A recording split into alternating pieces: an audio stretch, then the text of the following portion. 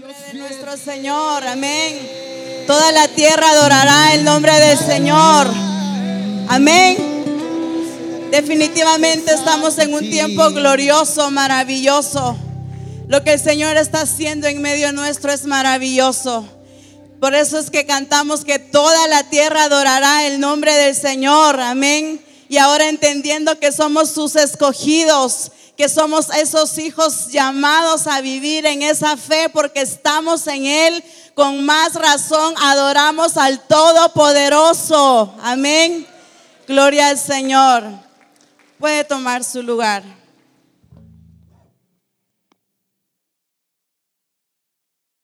Hemos estado disfrutando de un tiempo glorioso. Definitivamente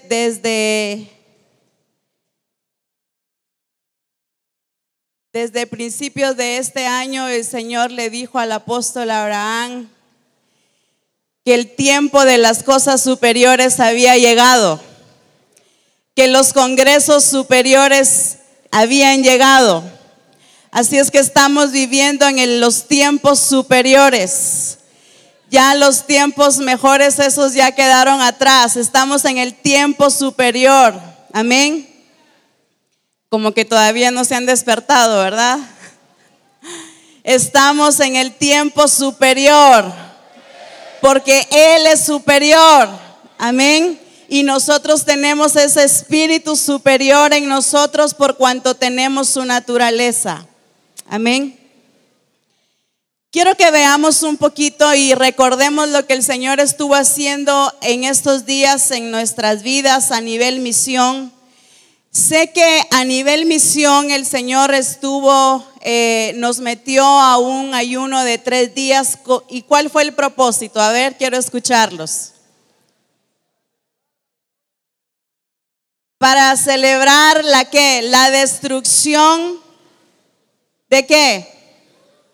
De todos nuestros enemigos. ¿Qué enemigos? A ver, mencionemos los enemigos que quedaron destruidos.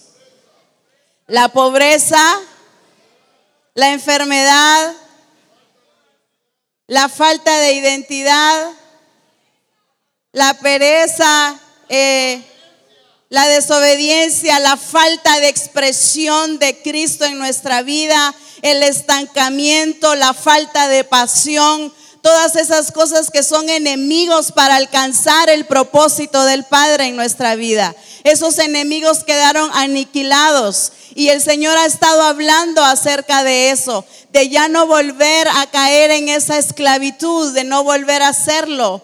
Pero para ello, nosotros como Misión Cristiana del Calvario nos corresponde hacer algo.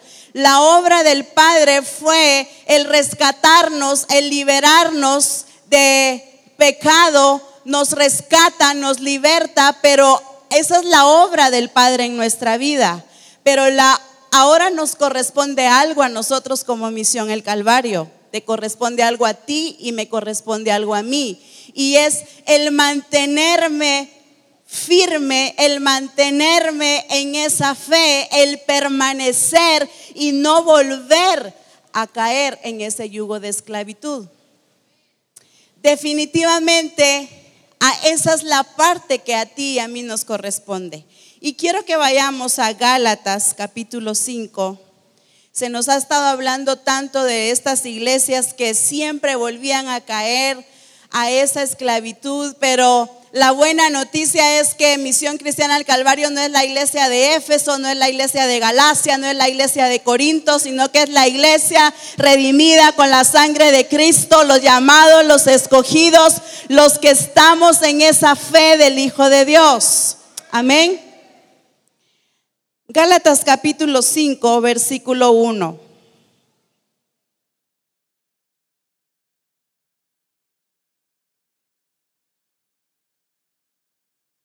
¿Lo encontró? Dice: estad pues firmes en la libertad con que Cristo nos hizo libres. ¿Y qué dice? Y no estéis otra vez sujetos al yugo de esclavitud. He aquí yo, Pablo, os digo que si os circuncidáis, de nada os aprovechará Cristo.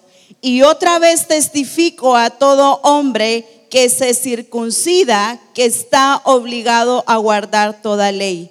Quise leer estos dos versículos porque el primero viene hablando de algo que el apóstol Pablo les corrige a la iglesia. La iglesia de Galacia había sido rescatada, había sido liberada, ya había sido librada de la ley a causa del nuevo nacimiento, pero venía esta iglesia y se volvían a someter a la circuncisión. Y por eso el apóstol Pablo les dice: todo aquel hombre que se circuncida está obligado nuevamente a guardar la circuncisión. Entonces el apóstol Pablo les dice: ustedes ya fueron libres de eso, ya fueron libres de la ley. ¿Por qué otra vez se vuelven a someter a ese yugo de esclavitud? Y entonces viene la corrección y les dice: estad pues firmes con la libertad con la que Cristo nos hizo libres. Y esta iglesia no había entendido y por lo tanto se volvía a someter a eso. Y esto es lo que el Señor quiere que nosotros como Misión El Calvario ahora nos corresponde hacer. Él ya nos libertó del pecado, nos sacó de ese yugo de esclavitud, todos esos enemigos que mencionamos, ¿verdad? La pobreza, la deuda, ¿verdad? ¿Qué más? La falta de identidad, la falta de la renovación de mi entendimiento. Pero hablemos de esas cosas del diseño de las cuales el Señor también ya nos rescató, que la iglesia ya no debe volver a caer en ese enfriamiento, en esa falta de pasión, en esa indiferencia. Entonces viene el apóstol Pablo y dice acá a la iglesia de Gálatas, a los de Galacia, les dice: ya no se vuelvan a someter a algo que ustedes ya fueron librados. Ahora lo que a ustedes les corresponde es mantenerse firmes, permanecer en lo que Dios ya hizo en ustedes. Y ahora eso es lo que a ti y a mí nos corresponde: mantenernos firmes en lo que Dios ya hizo por nosotros. No sería justo que tú y yo volvamos a someternos a aquellas cosas de las cuales Él ya nos rescató. Hablemos de las cosas que nos ha rescatado, nos ha venido hablando. Me encanta ver algo de parte del Padre, todo de Él es hermoso, pero hay algo que me gusta ver de Él y es la responsabilidad que está teniendo con nosotros como misión. Nos ha venido limpiando, nos ha venido sanando del corazón, ha venido hablándonos de esa sanidad, ha venido hablándonos de derribar ídolos, ha venido hablando ahora de destruir a esos enemigos. Eso es cuidar Él de su iglesia, de su propósito. Él está cuidando de nosotros, pero ahora a nosotros nos corresponde cuidarnos como iglesia. El apóstol Pablo le dijo a Timoteo: cuida de ti mismo. Y hoy el Señor le dice a Misión El Calvario: cuídense ustedes mismos, porque Él está haciendo la obra dentro de nosotros, pero nos corresponde cuidarnos. Entonces es hermoso ver cómo el Señor lleva a esta iglesia, les corrige algo, pero también les da la solución. Les dice: manténganse firmes en aquello que yo ya los liberté.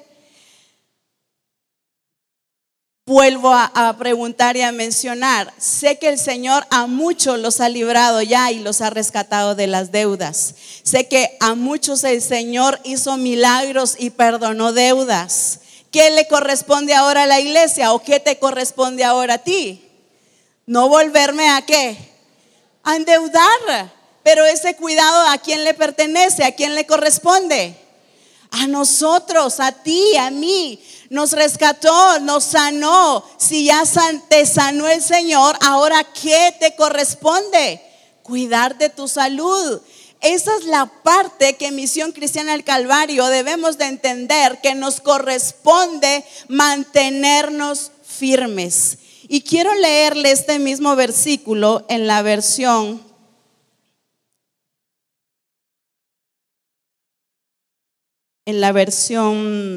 Biblia Libre, así se llama. Dice: para libertad fue que Cristo nos hizo libres. Ponga atención. Para libertad fue que Cristo nos hizo libres. Por tanto, permaneced firmes y no os sometáis otra vez al yugo de esclavitud. Permaneced firmes y no os sometáis otra vez al yugo de esclavitud. ¿Qué nos corresponde como Misión El Calvario? Permanecer en esa libertad. Ya como decía hace un momento, no sería justo que tú y yo volvamos a someternos a ese yugo de esclavitud cuando Él ya nos rescató, cuando Él ya nos limpió, cuando Él ya nos libró. Sé que el Señor anoche hizo algo maravilloso en nosotros porque nos habló de mantenernos como hijos libres. Ya no es posible ni es justo que estemos regresando al pasado. Si el Señor hizo una obra en tu corazón, si hizo una obra en tu mente, mantente firme. Si el Señor sanó tu corazón, mantente cuidando tu corazón hasta el día de Jesucristo. No hay una etapa de caducidad en que tú y yo dejemos de cuidarnos. Dice: sobre toda cosa guardada, guarda tu corazón, porque de él mana la vida. Es hasta que tú y yo dejamos de existir. Se lo demuestro. Cristo, cuando estaba en la cruz, cuando tenía a los dos a la par, ¿qué dice? ¿Qué dice? Padre, ¿qué dice? Perdónalos, porque no saben lo que hacen. Si Cristo no los hubiera perdonado, la redención no se hubiera llevado a cabo. No hubiera sido un cordero sin mancha. Quiere decir que Él se mantuvo firme hasta el final. Pudo decir: consumado es, pero porque Él se guardó espíritu, alma y cuerpo. Entonces quiere decir que hay una tarea, hay una responsabilidad nuestra como Misión El Calvario. Hay una responsabilidad de cuidarnos, hay una responsabilidad de mantenernos, hay una responsabilidad de seguir creciendo, hay una responsabilidad de alcanzar el propósito del Padre. Pero eso nos corresponde a ti y a mí, porque para eso nos llamó, para eso nos escogió. Entonces es mi responsabilidad mantenerme. Ay, entonces ya no van a venir temores, aflicciones. Claro que sí. Jesús dijo: en el mundo tendréis aflicción, pero confiad, yo he vencido al mundo. Y quiero leerle ese versículo. Vamos a el Evangelio de Juan, capítulo 16. Versículo 33. Evangelio de Juan 16:33. Es el versículo que les acabo de leer.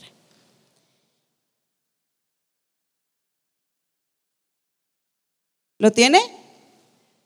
Dice: estas cosas os he hablado para que en mí tengáis paz. En el mundo tendréis aflicción, pero confiad, yo he vencido al mundo. En la versión Biblia Libre dice: les he dicho todo esto a fin de que tengan paz. Escuche esto: porque ustedes son uno conmigo. Porque ustedes son uno conmigo. Ustedes sufrirán en este mundo, pero sean valientes, porque yo ya he derrotado al mundo. Quiero explicar esta parte. Dice: en el mundo tendréis aflicción, pero confiad, yo he vencido al mundo. Y en esta versión dice: ustedes son uno conmigo. Entendemos que todo lo que Cristo pasó, nosotros ya estábamos escogidos en Él. Quiere decir que las aflicciones que Él pasó, tú y yo ya las pasamos. Quiere decir que las traiciones que Cristo pudo haber tenido, tú y yo ya las pasamos. Entonces sí podemos vencerlas. Dice: pero confiad, yo he vencido al mundo. ¿Por qué? Porque ustedes son uno conmigo. Quiere decir que lo que Cristo venció, tú y yo lo vencimos. Todo aquello que Él pasó, tú y yo lo vencimos, porque estábamos en Él. Nos conoció desde antes de la fundación del mundo. Entonces quiere decir que estábamos en Él, y lo que Él pasó nos sucedió a nosotros. Entonces quiere decir que si Él se mantuvo cuidándose, se mantuvo firme, entonces tenemos que ver al modelo para que nosotros hagamos lo mismo. Quiere decir que en este cuidado, en este mantenerme firme, que lo que le pasó a él nos pasó a nosotros. Dice, en el mundo tendréis aflicción. Claro, los enemigos quedaron vencidos, pero eso no significa que no vayan a venir las circunstancias difíciles, que no vayan a venir los problemas. No, van a venir. Lo dice la Escritura. Entonces, ¿qué nos corresponde? Cuidarnos, mantenernos firmes. Porque ese vencido fue vencido, ese enemigo fue derrotado. Y así como Cristo se mantuvo firme, mire todo lo que le pasó a Cristo. ¿Por qué no hablamos de las cosas en las que Cristo se mantuvo firme? Como por ejemplo se nos ha mencionado el caso famoso, ¿verdad?, de Marta y María. Se mantuvo firme en ese sentimiento de amistad que él tenía. Claro que sí los amaba. ¿No es cierto que amamos a nuestros amigos, amamos a nuestra familia? Pero debemos de mantenernos nuestra mirada firme en aquel que nos llamó, porque un sentimiento fuera del diseño de Dios nos puede terminar sacando de su plan. Amén. Todo aquello que es fuera del diseño de Dios nos termina sacando. Por eso es la responsabilidad de mantener ese cuidado.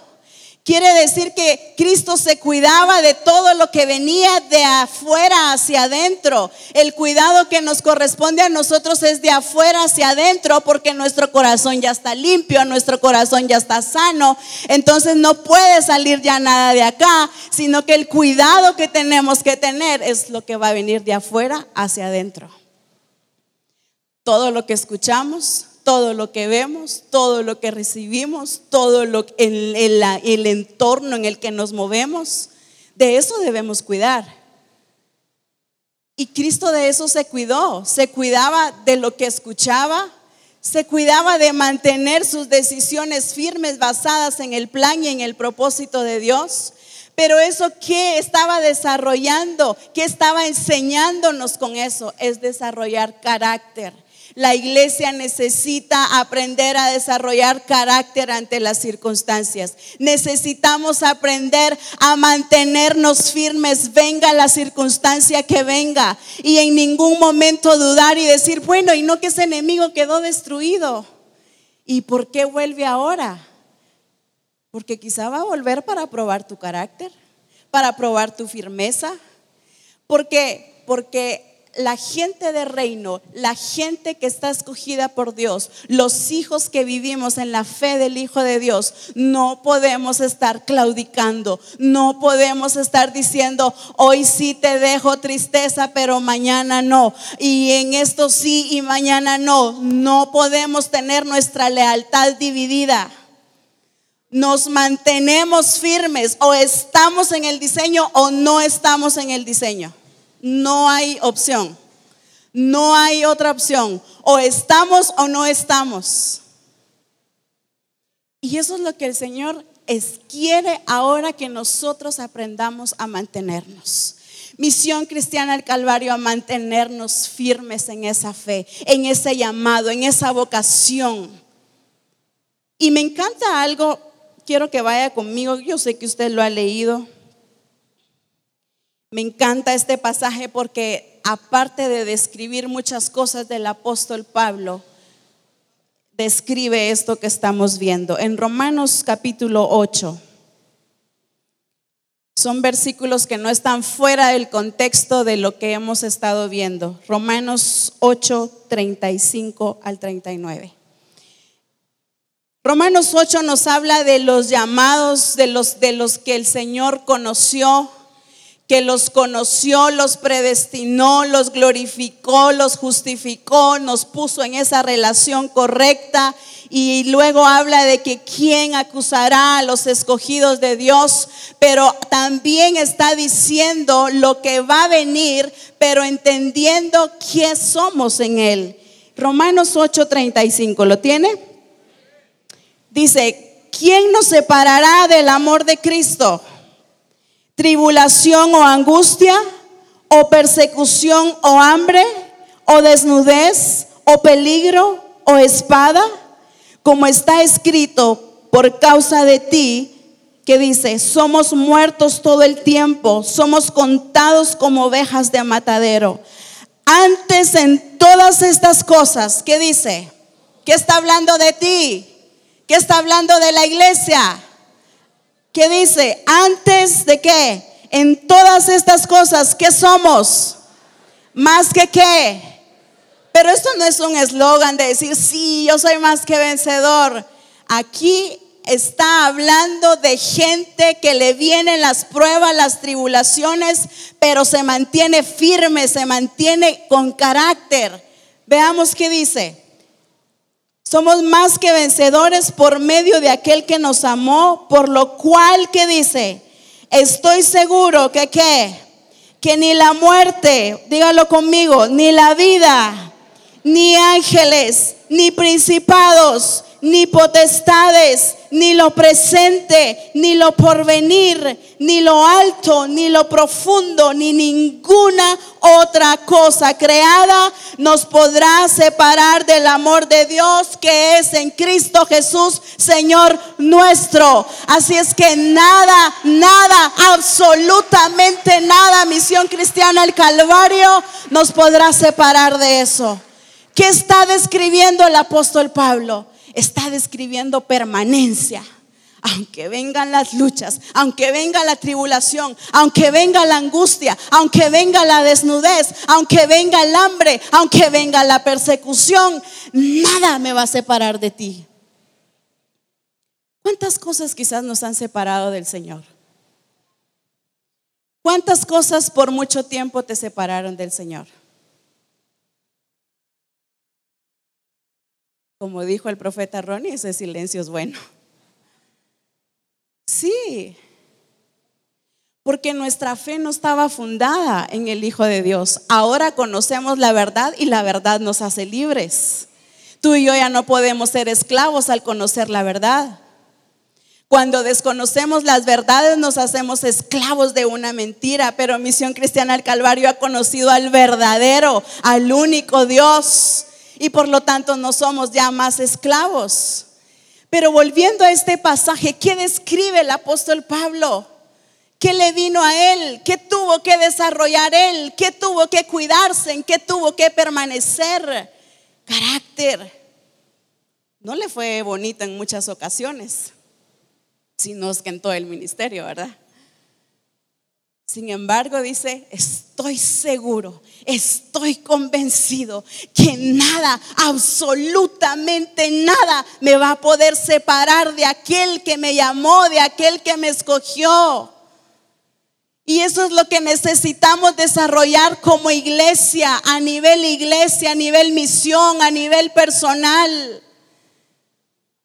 Que no cualquier cosa te bote, que no cualquier cosa te vuelvas a someter a ese yugo de esclavitud. Hablemos quizás de un sentimiento, hablemos quizás de relaciones conflictivas, hablemos de todo aquello que el Señor nos mandó a ordenar, hablemos de todas esas cosas que quizás pudieran traer aflicción a la iglesia, persecución. Quizás a nivel de iglesia el ver que no se están dando las cosas como el Señor ha dicho, pero eso ha quedado destruido y no podemos volver a someternos a eso. Necesitamos entender que en Él somos más que vencedores, no como eslogan, sino por naturaleza, porque Él lo pasó, Él lo venció y su victoria es nuestra victoria. Amén. A eso hemos sido llamados. A eso hemos sido llamados. El apóstol Pablo hace mucha referencia de la hora. Y se leía el pasaje, vamos a Gálatas capítulo 1, creo que lo leía el profeta César, del capítulo 1, versículo 22.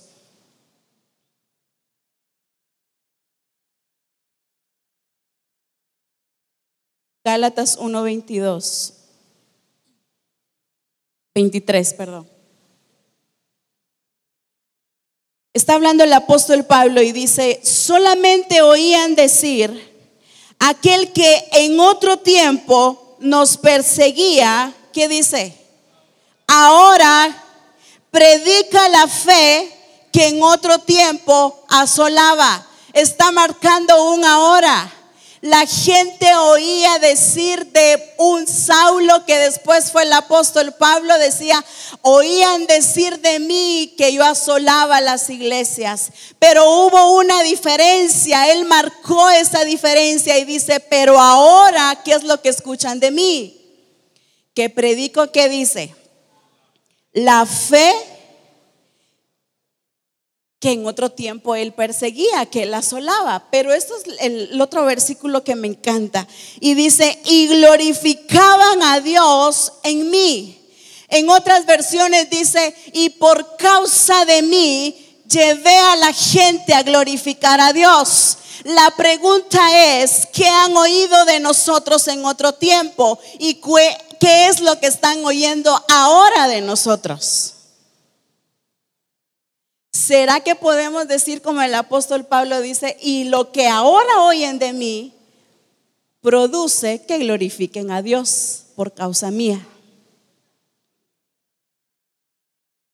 Está marcando una diferencia, está marcando una evidencia.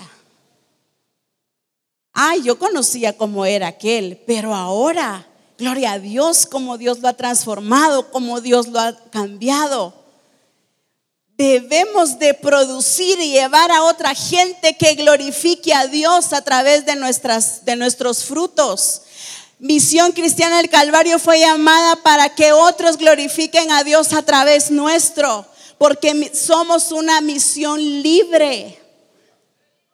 Y por lo tanto se hace necesario que tú y yo permanezcamos, que permanezcamos. Dice la escritura en Juan 15:4, permaneced en mí y yo en vosotros. Así como el pámpano no puede llevar fruto por sí solo, fuera, separado, así también vosotros no podéis dar fruto si no estáis en mí, permaneciendo. Sin que nuestra fe esté fluctuando, permaneciendo en lo que oímos desde el primer día que se nos evangelizó, que se nos enseñó.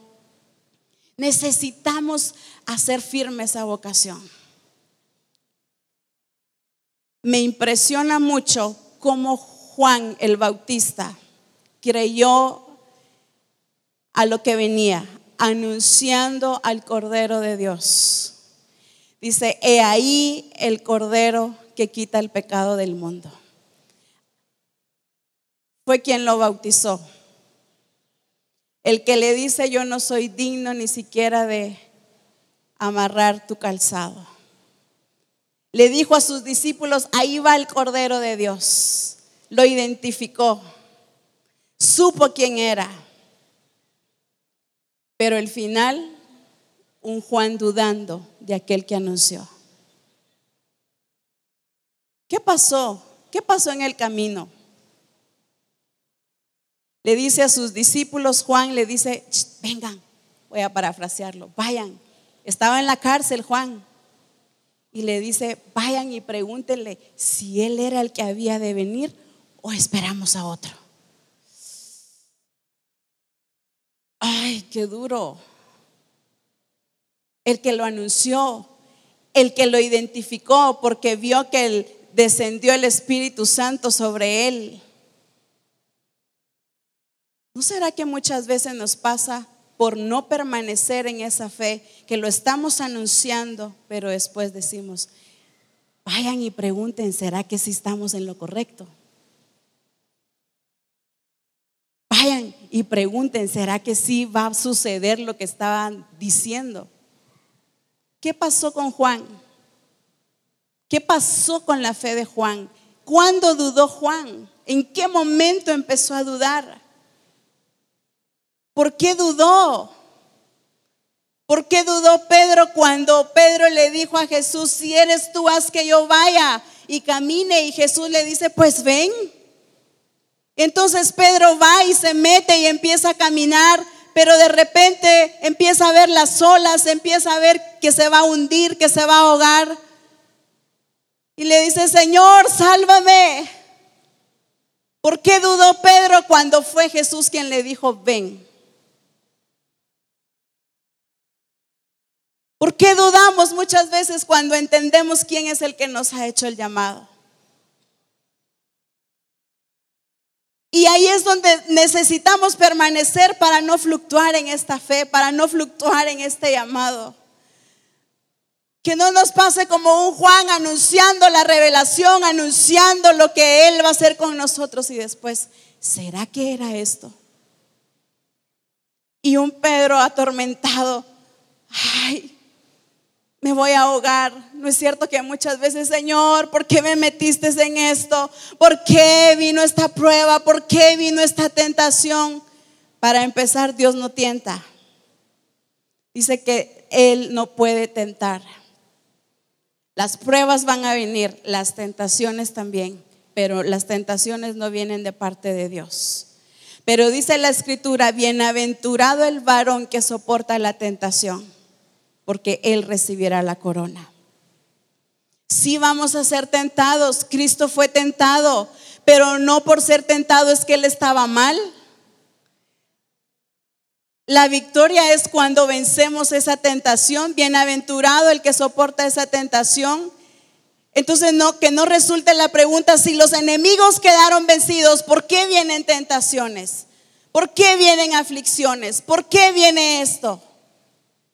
Por eso es que necesitamos permanecer firmes sin fluctuar en esa fe. Vaya conmigo a Colosenses capítulo 1 versículo 23.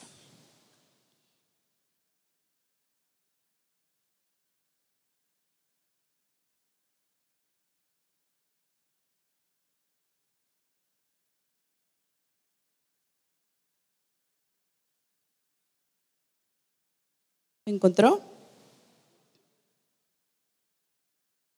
Dice, si en verdad permanecéis fundados y firmes en la fe y sin moveros de la esperanza del evangelio que habéis oído, el cual se predica en toda la creación que está debajo del cielo, del cual yo, Pablo, fui hecho ministro. Te lo quiero leer en la versión española.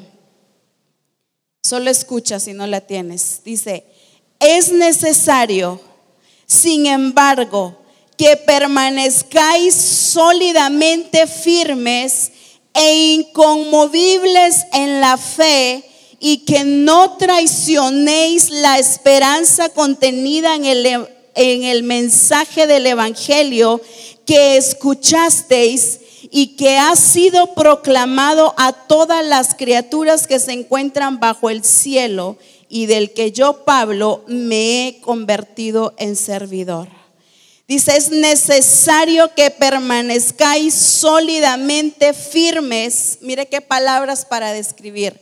Que permanezcáis sólidamente firmes e inconmovibles en la fe y que no traicionéis la esperanza del mensaje del cual oísteis. Quiere decir que nosotros necesitamos ser inconmovibles, necesitamos mantenernos firmes, porque es con los firmes que Dios va a realizar su plan. Aquel que está fluctuando, Dios no puede realizar su plan con el que está fluctuando. Dice que el hombre de doble ánimo es inconstante en todos sus caminos.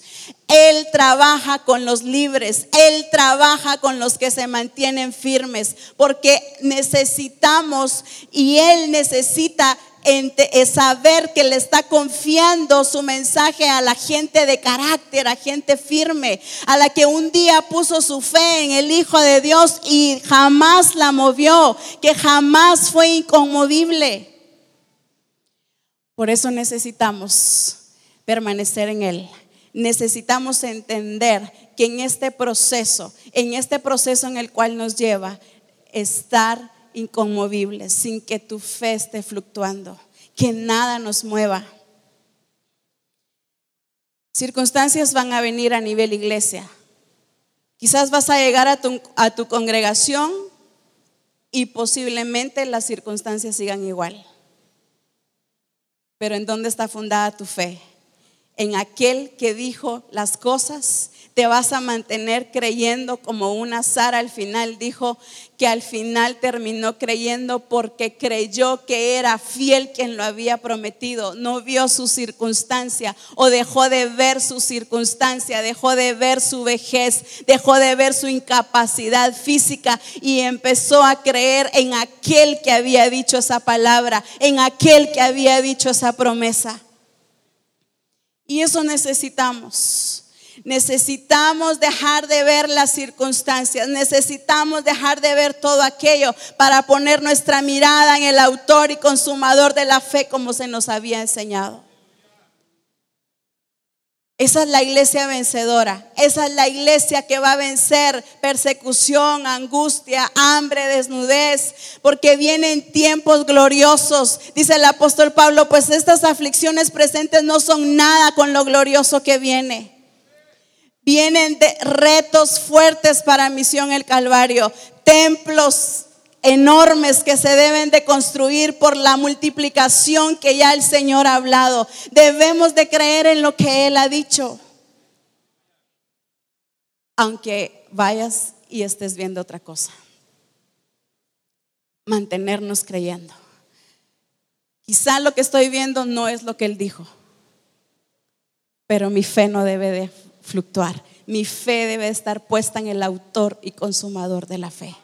Amén. Esto se hace necesario en todo, a nivel iglesia, a nivel personal. Cuántas cosas nos ha dicho el Señor, pero para eso Él ha estado dando su palabra. Me encanta cómo nos empezó a preparar y nos trajo en un proceso. Nos habló de la llenura de su espíritu, nos habló de estar en el poder, nos habló de ese ungimiento. ¿Por qué? Porque los que están llenos, los que están en el poder y los que caminan bajo esa unción, esos son los que vamos a ver la gloria de Dios. Los libres. Los libres. Jesús dijo: el Espíritu de Dios está sobre mí por cuanto me ha ungido para, y empieza a decir todo a lo que Él había venido. Y me encanta esta parte, dice: me envió a sanar a los quebrantados de corazón, a poner en libertad a los cautivos. Pero ¿por qué podía hacer Él todo eso? Porque Él como hijo estaba libre. Entonces nosotros necesitamos mantenernos libres, cuidarnos, porque a eso hemos sido enviados, a dar las buenas nuevas, a dar libertad a los cautivos, a sanar a los enfermos del alma, del corazón, a dar vista a los ciegos. Pero no solo a los ciegos físicamente, sino que a los ciegos espiritualmente, aquellos a los cuales el enemigo ha cegado el entendimiento para que no les resplandezca la luz del evangelio. A ellos también necesitamos darle vista, pero para eso es necesario que la iglesia se mantenga ungida, llena del Espíritu Santo, pero también libre y permaneciendo en esta fe.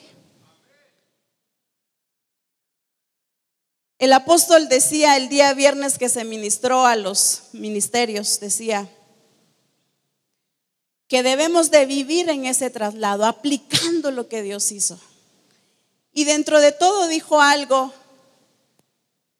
no sé si le puso atención, pero dentro de todo lo que dijo, el que fue trasladado y solo se mantiene alabando y dando gloria a Dios por ese traslado, con eso no pasa nada. Va a pasar con los que estén aplicando, con los que estén accionando, con los que estén manteniéndose, con los que permanezcan, con los que estén firmes. Solo dar gloria a Dios porque fui trasladada de un lugar a otro, pues gloria a Dios, siga dando gloria a Dios, pero no va a pasar nada. Pasa con los que se determinan, como se nos hablaba ayer. Pasa con los que aplican. Ya fue hecho esto en la cruz, entonces lo aplico, lo traigo a mi vida. Ya Él me sanó, entonces lo aplico a mi vida. Por eso necesitamos aplicar lo que Dios ya hizo en nosotros, en medio nuestro, en Misión Cristiana El Calvario. Lo que hizo en tu hogar, lo que hizo en tu vida misma, lo que hizo en tus finanzas, lo que hizo en tu mente, lo que hizo en tu corazón, en todo lo que Él ha obrado. Porque como decía uno de los coros, es innegable la obra de sus manos, amén. No podemos negar que la obra de Dios en medio nuestro es evidente. Ay, Señor bendito. No podemos negar que su obra es evidente dentro de nosotros. Es innegable. Si decimos que no ha hecho nada, ¿en dónde quedó el Espíritu Santo? La obra del Espíritu Santo es para transformarnos. Y Misión Cristiana del Calvario no somos los mismos.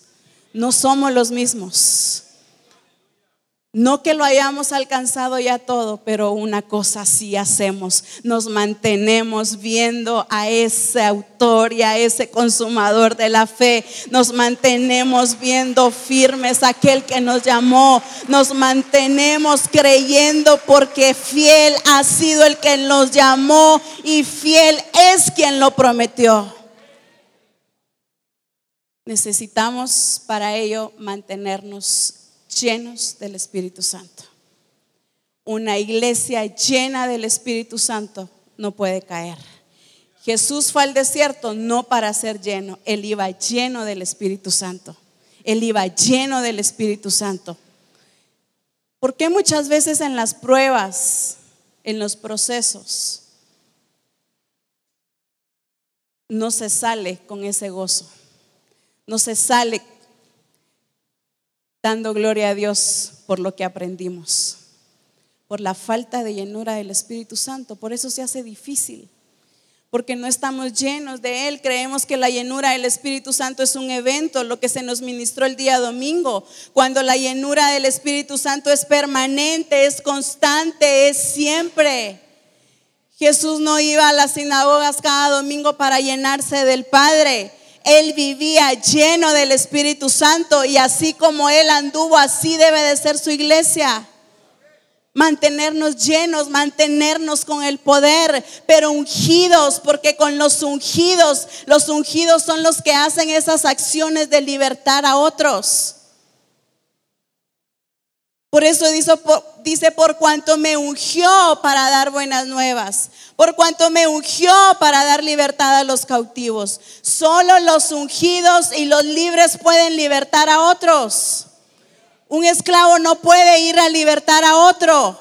Y Misión El Calvario es libre, y por eso hemos sido llamados para ir a libertar a otros. Por eso es que debemos mantenernos libres, por eso es que debemos mantenernos llenos. Y vaya conmigo a Isaías capítulo 61. Todo esto que el Señor nos ha venido hablando desde antes del Congreso no puede pasar sin esta llenura. El Espíritu Santo, por eso Jesús dijo: les conviene que yo me vaya. Les conviene que yo me vaya, porque es el Espíritu Santo quien hace posible esta obra transformadora en nosotros. Isaías 61. El Espíritu de Jehová el Señor, ¿qué dice? Está sobre mí. ¿Sobre mí en qué? ¿Sobre mi mente? No, sobre su cuerpo. La unción no se lleva en la mente, la unción se lleva en el cuerpo. Por eso es que dice la Escritura que el mismo Dios de paz santifique por completo espíritu, alma y cuerpo.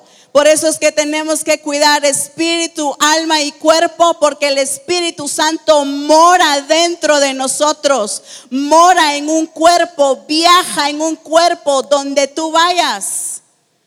Por eso David tenía ese entendimiento y decía: a donde yo vaya, ahí vas tú. Entendía la omnipresencia de Dios. No podemos escondernos. Por eso debemos de cuidar nuestro templo, porque ahí mora el Espíritu Santo.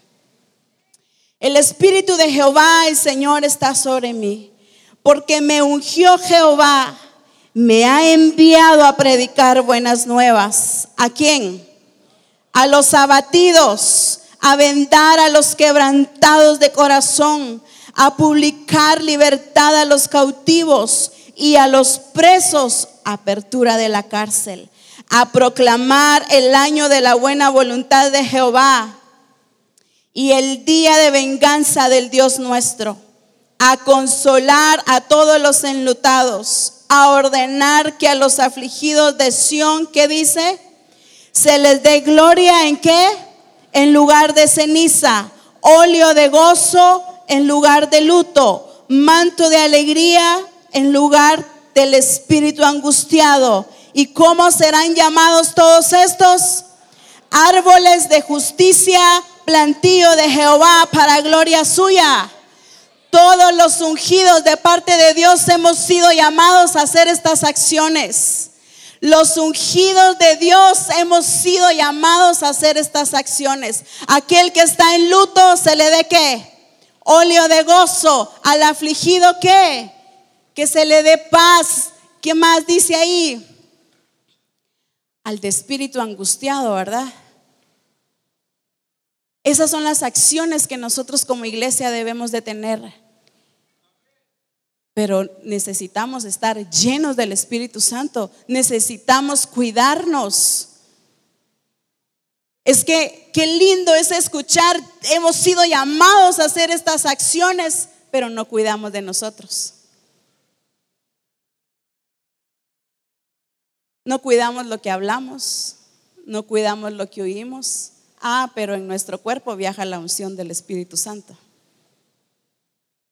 Y ministramos unción cuando quizás un día antes estuvimos haciendo cosas indebidas.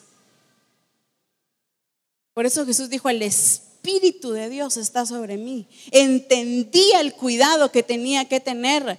Es que esto no es por título, esto no es por función, vaya a libertar a otros. No, un ungido, un libre es el que va a ir a libertar a otro. Los demonios dijeron: a Pablo conocemos, porque entendían quién era él. ¿Por qué muchas veces no se nos sujetan las cosas? Por nuestro estilo de vida.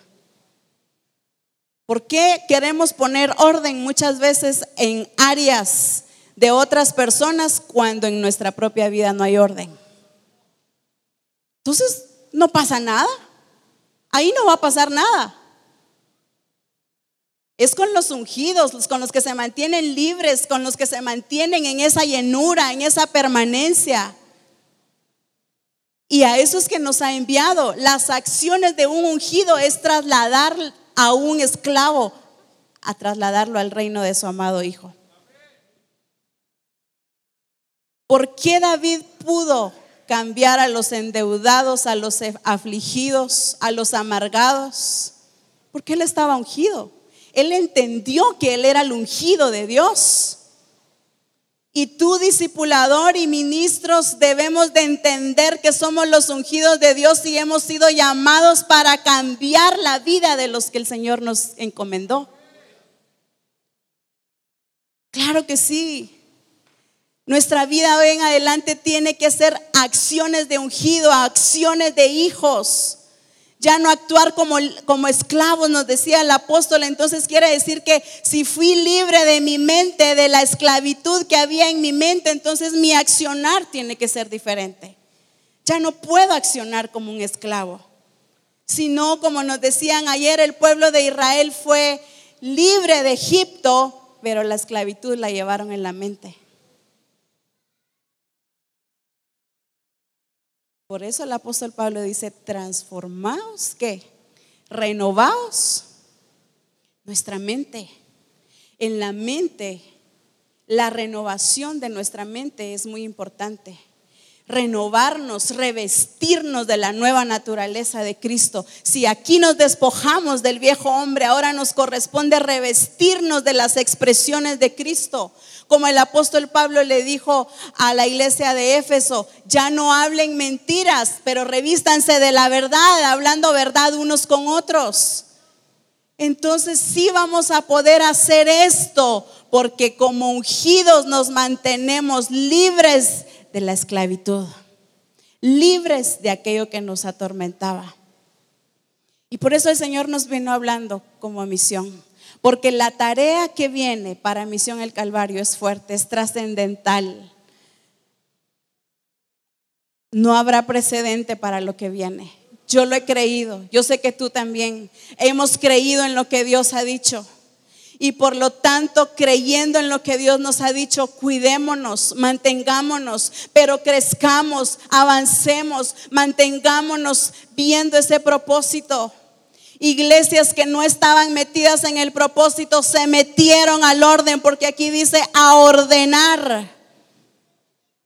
Así es que las iglesias que quieren continuar viendo la gloria de Dios deben seguirse ordenando en esto que el Señor ha dicho.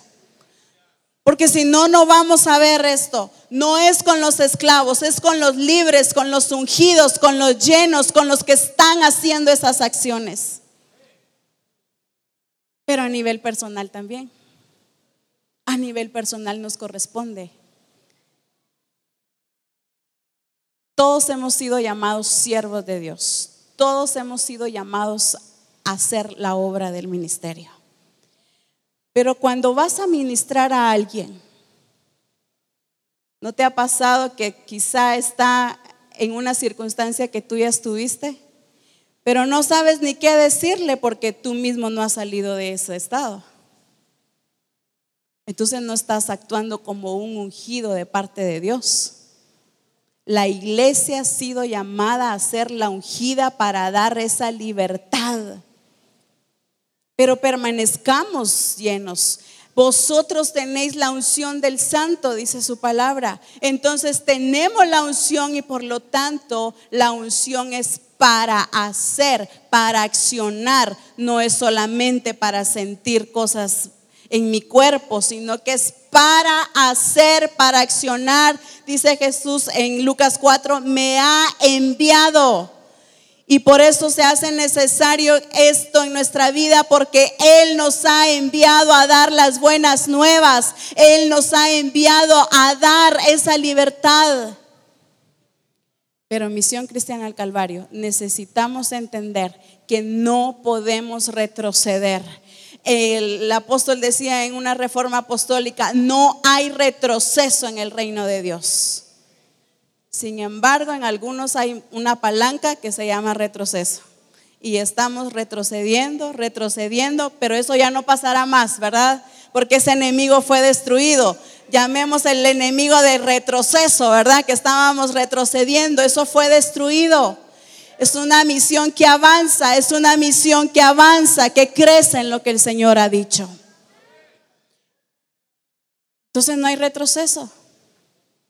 Necesitamos expresar la misma naturaleza de Cristo. Necesitamos expresar esa misma naturaleza en la que Él se mantenía.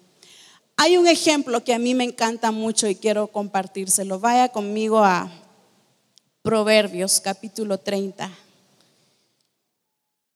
Y si esto que vamos a leer tiene esa característica, cuánto más los hijos de Dios que tenemos su naturaleza. Proverbios 30, capítulo 30, versículo 30.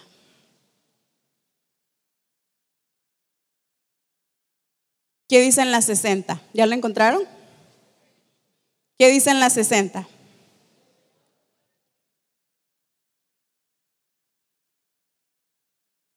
El león, ¿qué dice? Fuerte entre todos los animales. ¿Qué?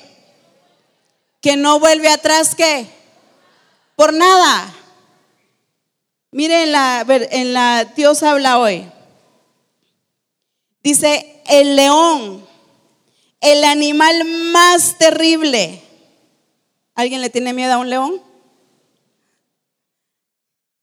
Dice el león, el animal más terrible, que no huye ante nada ni ante nadie.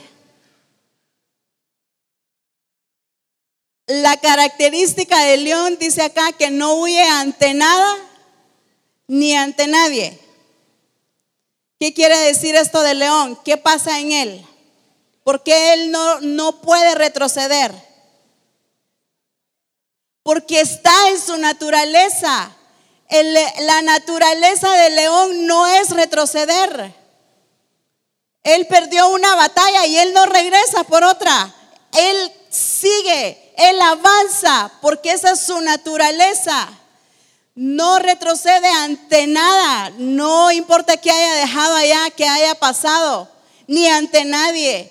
Y esa es la actitud de los hijos de Dios, que tenemos la naturaleza del Padre, el no retroceder ante nada ni ante nadie, ante nada por ninguna persona, ni ante nadie por ninguna circunstancia. Nada debe de hacer retroceder a Misión Cristiana El Calvario, por cuanto ha puesto su fe en la fe del Hijo de Dios.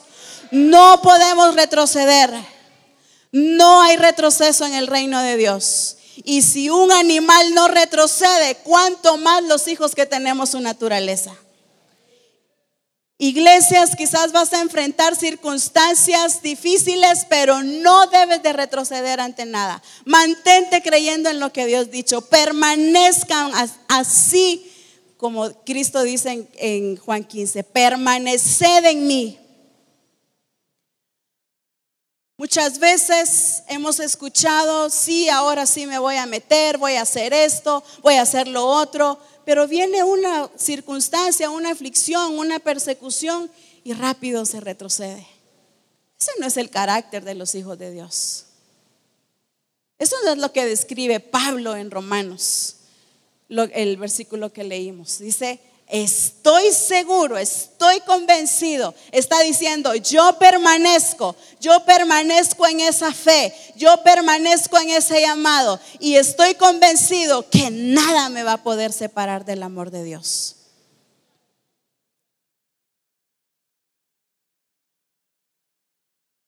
Pero esto pasa con los llenos, con los que estamos llenos, con los que nos mantenemos llenos, con una iglesia que se mantiene llena del Espíritu Santo.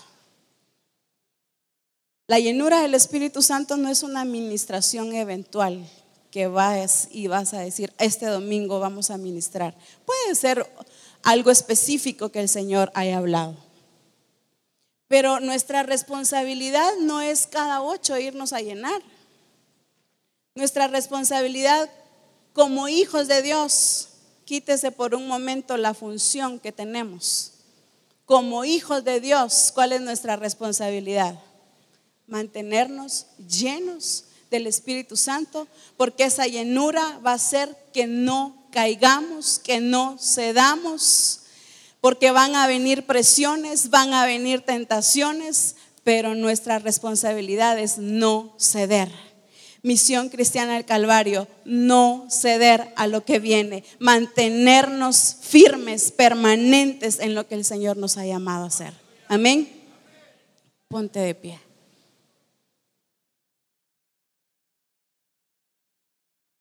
Los hijos libres con la genética de padre se mantienen llenos de Él.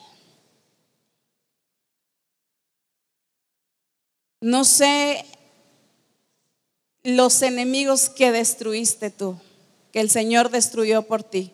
Ahora nos corresponde mantenernos libres. La obra de Él fue rescatarnos, liberarnos, pero ahora hay algo que nos corresponde a nosotros como Misión El Calvario. Transformemos nuestra mente. Porque aunque estés viendo las circunstancias y que las circunstancias sean todo lo contrario, la promesa debe de estar aquí presente. La promesa debe de estar aquí presente. Por eso es que al final una Sara terminó creyendo, porque no se olvidó de esa promesa, de lo que escuchó. ¿Qué promesas ha hecho el Señor a nivel personal? A nivel iglesia. Mantente creyendo, mantente firme. Nos ha hecho promesas gloriosas como Misión El Calvario, pero los va a hacer con los hijos que viven en esa libertad gloriosa, a la libertad gloriosa de los hijos de Dios a la cual Él nos ha llamado. No esperes a que yo ministre, tú empieza. El Espíritu Santo ha estado hablando y ha estado ministrando. No hay retrocesos en estos. Necesitamos permanecer.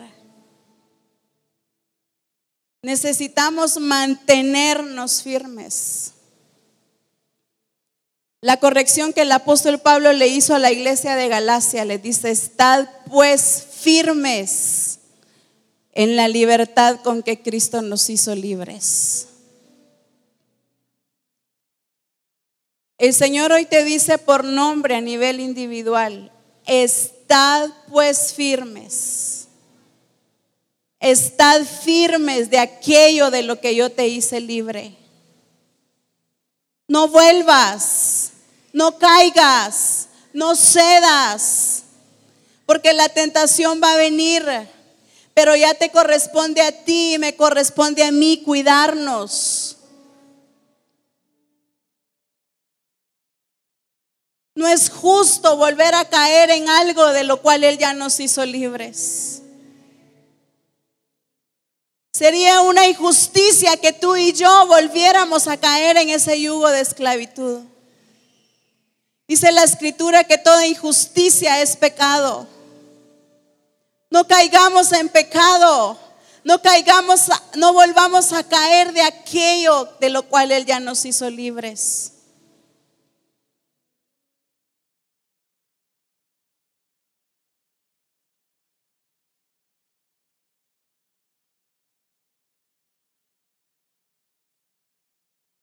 Estad pues firmes con la libertad con que Cristo nos hizo libres.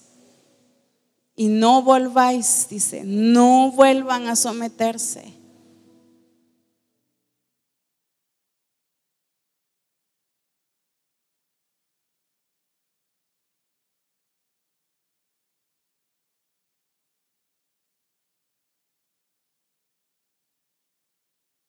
El Espíritu Santo está trabajando en nuestra mentalidad.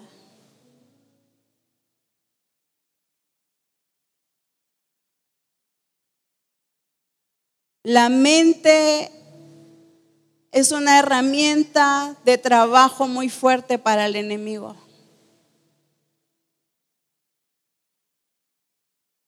No podemos dudar de aquel al cual estamos anunciando. La duda de Juan entró por la mente, pero entró por la circunstancia por la cual estaba pasando.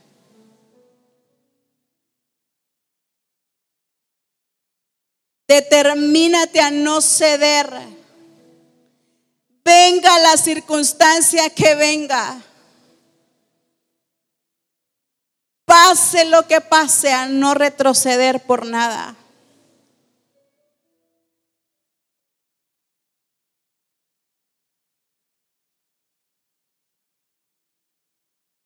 ¿Por qué dudaste?, le dijo Jesús a Pedro. El enemigo de la duda fue destruido.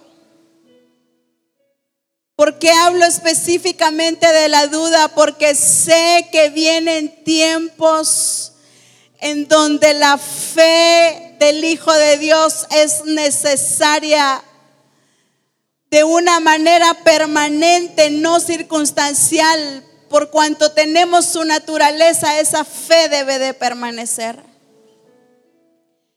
Pero las circunstancias van a venir. En el mundo tendréis aflicción.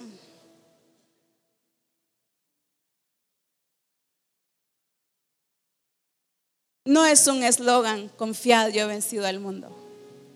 Jesús está diciendo: pero como ustedes son uno conmigo, yo ya lo derroté, yo ya lo vencí.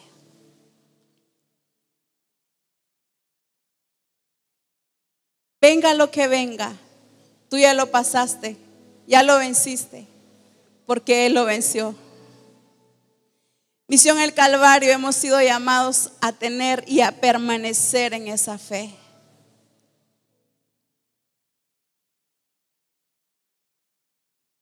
Aquellos hombres del Antiguo Testamento hicieron grandes milagros. Le creyeron a Dios. cuántas cosas Dios tuvo que trabajar con ellos, quizás identidad, valentía, la fe. Pero lo hicieron y lo hicieron en la fe porque le creyeron. Pero Hebreos 11 termina diciendo: proveyendo Dios algo mejor para nosotros. Lo que ellos no alcanzaron, ellos no vieron la promesa del Hijo de Dios.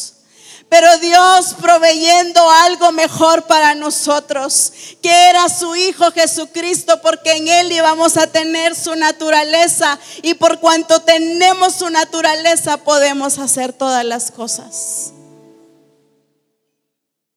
Dios ha provisto de algo mejor para nosotros. Así es que no nos esperan los tiempos de Elías, no nos esperan los tiempos de Moisés, nos esperan los tiempos de las cosas nunca antes vistas, por cuanto tenemos la naturaleza del Padre. Por eso es que nos esperan esas cosas. Nos esperan las cosas mayores, pero las cosas mayores Dios las hará con los libres. Con los libres. Las cosas mayores no las puede realizar un esclavo, porque los esclavos no pueden soñar, los esclavos no pueden tener sueños, pero los libres podemos creer en el Hijo de Dios por cuanto Él vive en nosotros.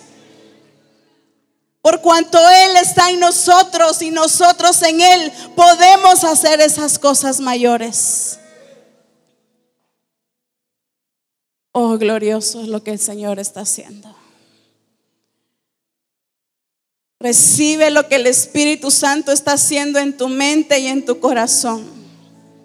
Recibe lo que el Espíritu Santo ha traído para ti.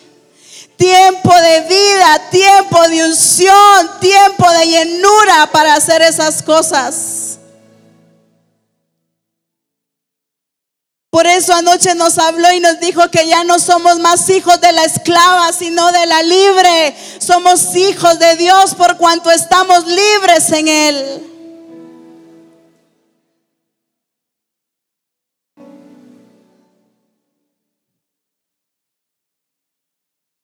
Eso es, el Espíritu Santo está trabajando en nuestra mente. Creer lo que Dios nos ha entregado, lo que Él nos ha confiado.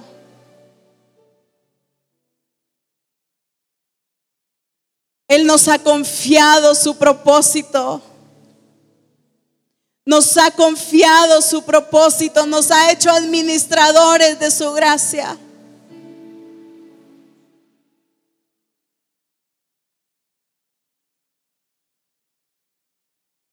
Oh, glorioso Espíritu de Dios. Oh, glorioso Espíritu de Dios.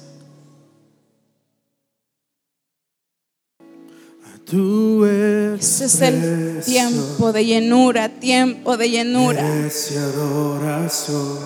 tiempo de llenura. Sin comparación, Cordero de Dios, tú has vencido. Él venció y nosotros vencimos. Él venció y nosotros vencimos.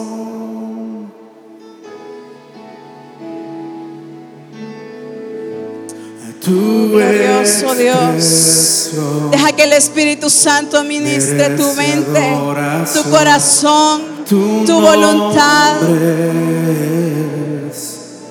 Sin comparación, Cordero de Dios, tú has vencido, Hijo de Dios, tuya es la exaltación,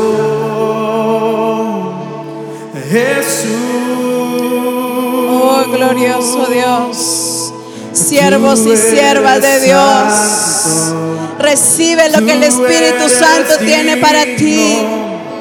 Recibe lo que el Espíritu Santo está haciendo en nuestras vidas. Tú eres santo, tú eres digno, eres soberano Rey.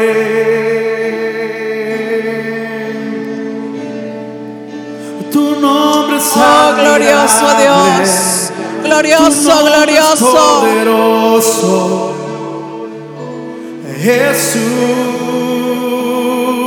Jesús.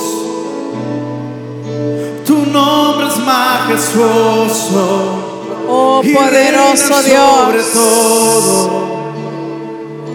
poderoso eres tú, Señor. Tu nombre es una misión llena de su gloria, llena de su Espíritu Santo, llena para hacer las cosas, Jesús, firmes en lo que Él nos ha llamado a hacer. tu nombre es majestuoso, oh poderoso Dios, oh glorioso Jesús,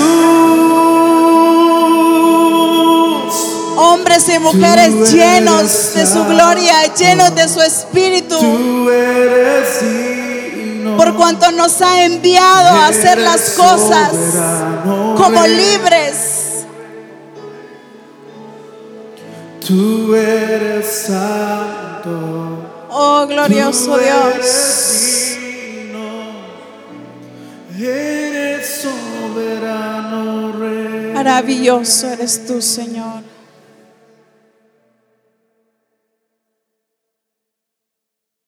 Adórale, adórale.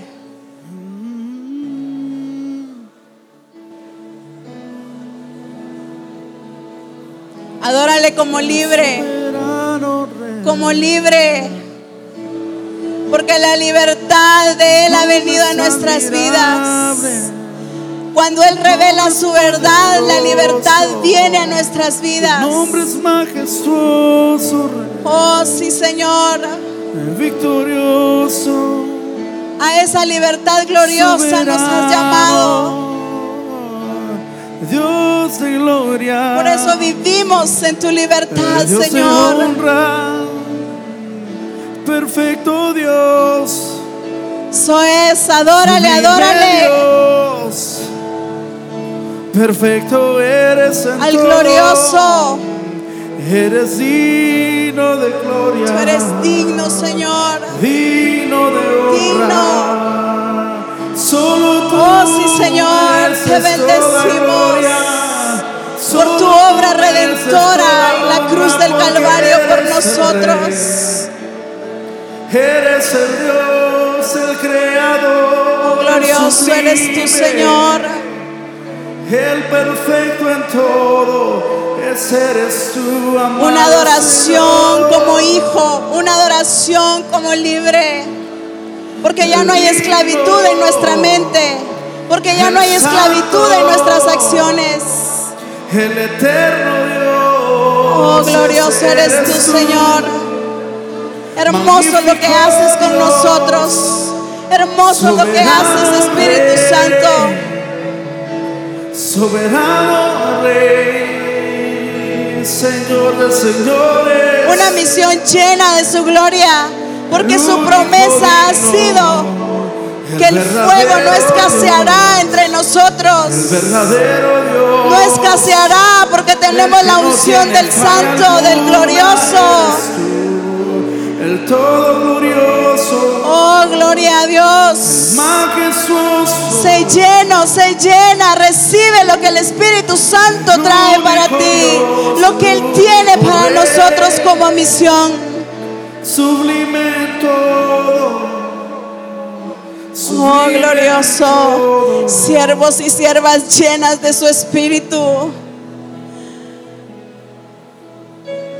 que seamos llenos de su Espíritu de manera permanente. Oh glorioso Dios.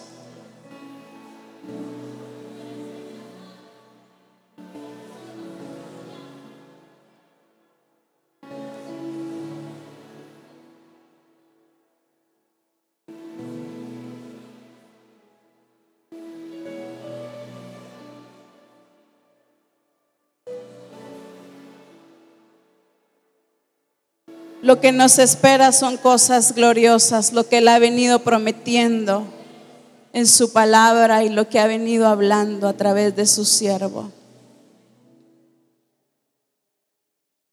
¿Por qué tanto interés del Padre que seamos libres? Romanos 8:21 dice: porque también la creación misma será libertada de la esclavitud de corrupción a la libertad gloriosa de los hijos de Dios. A la libertad gloriosa de los hijos de Dios. Hay una creación esperando por nosotros. Hay una creación esperando por ti y por mí.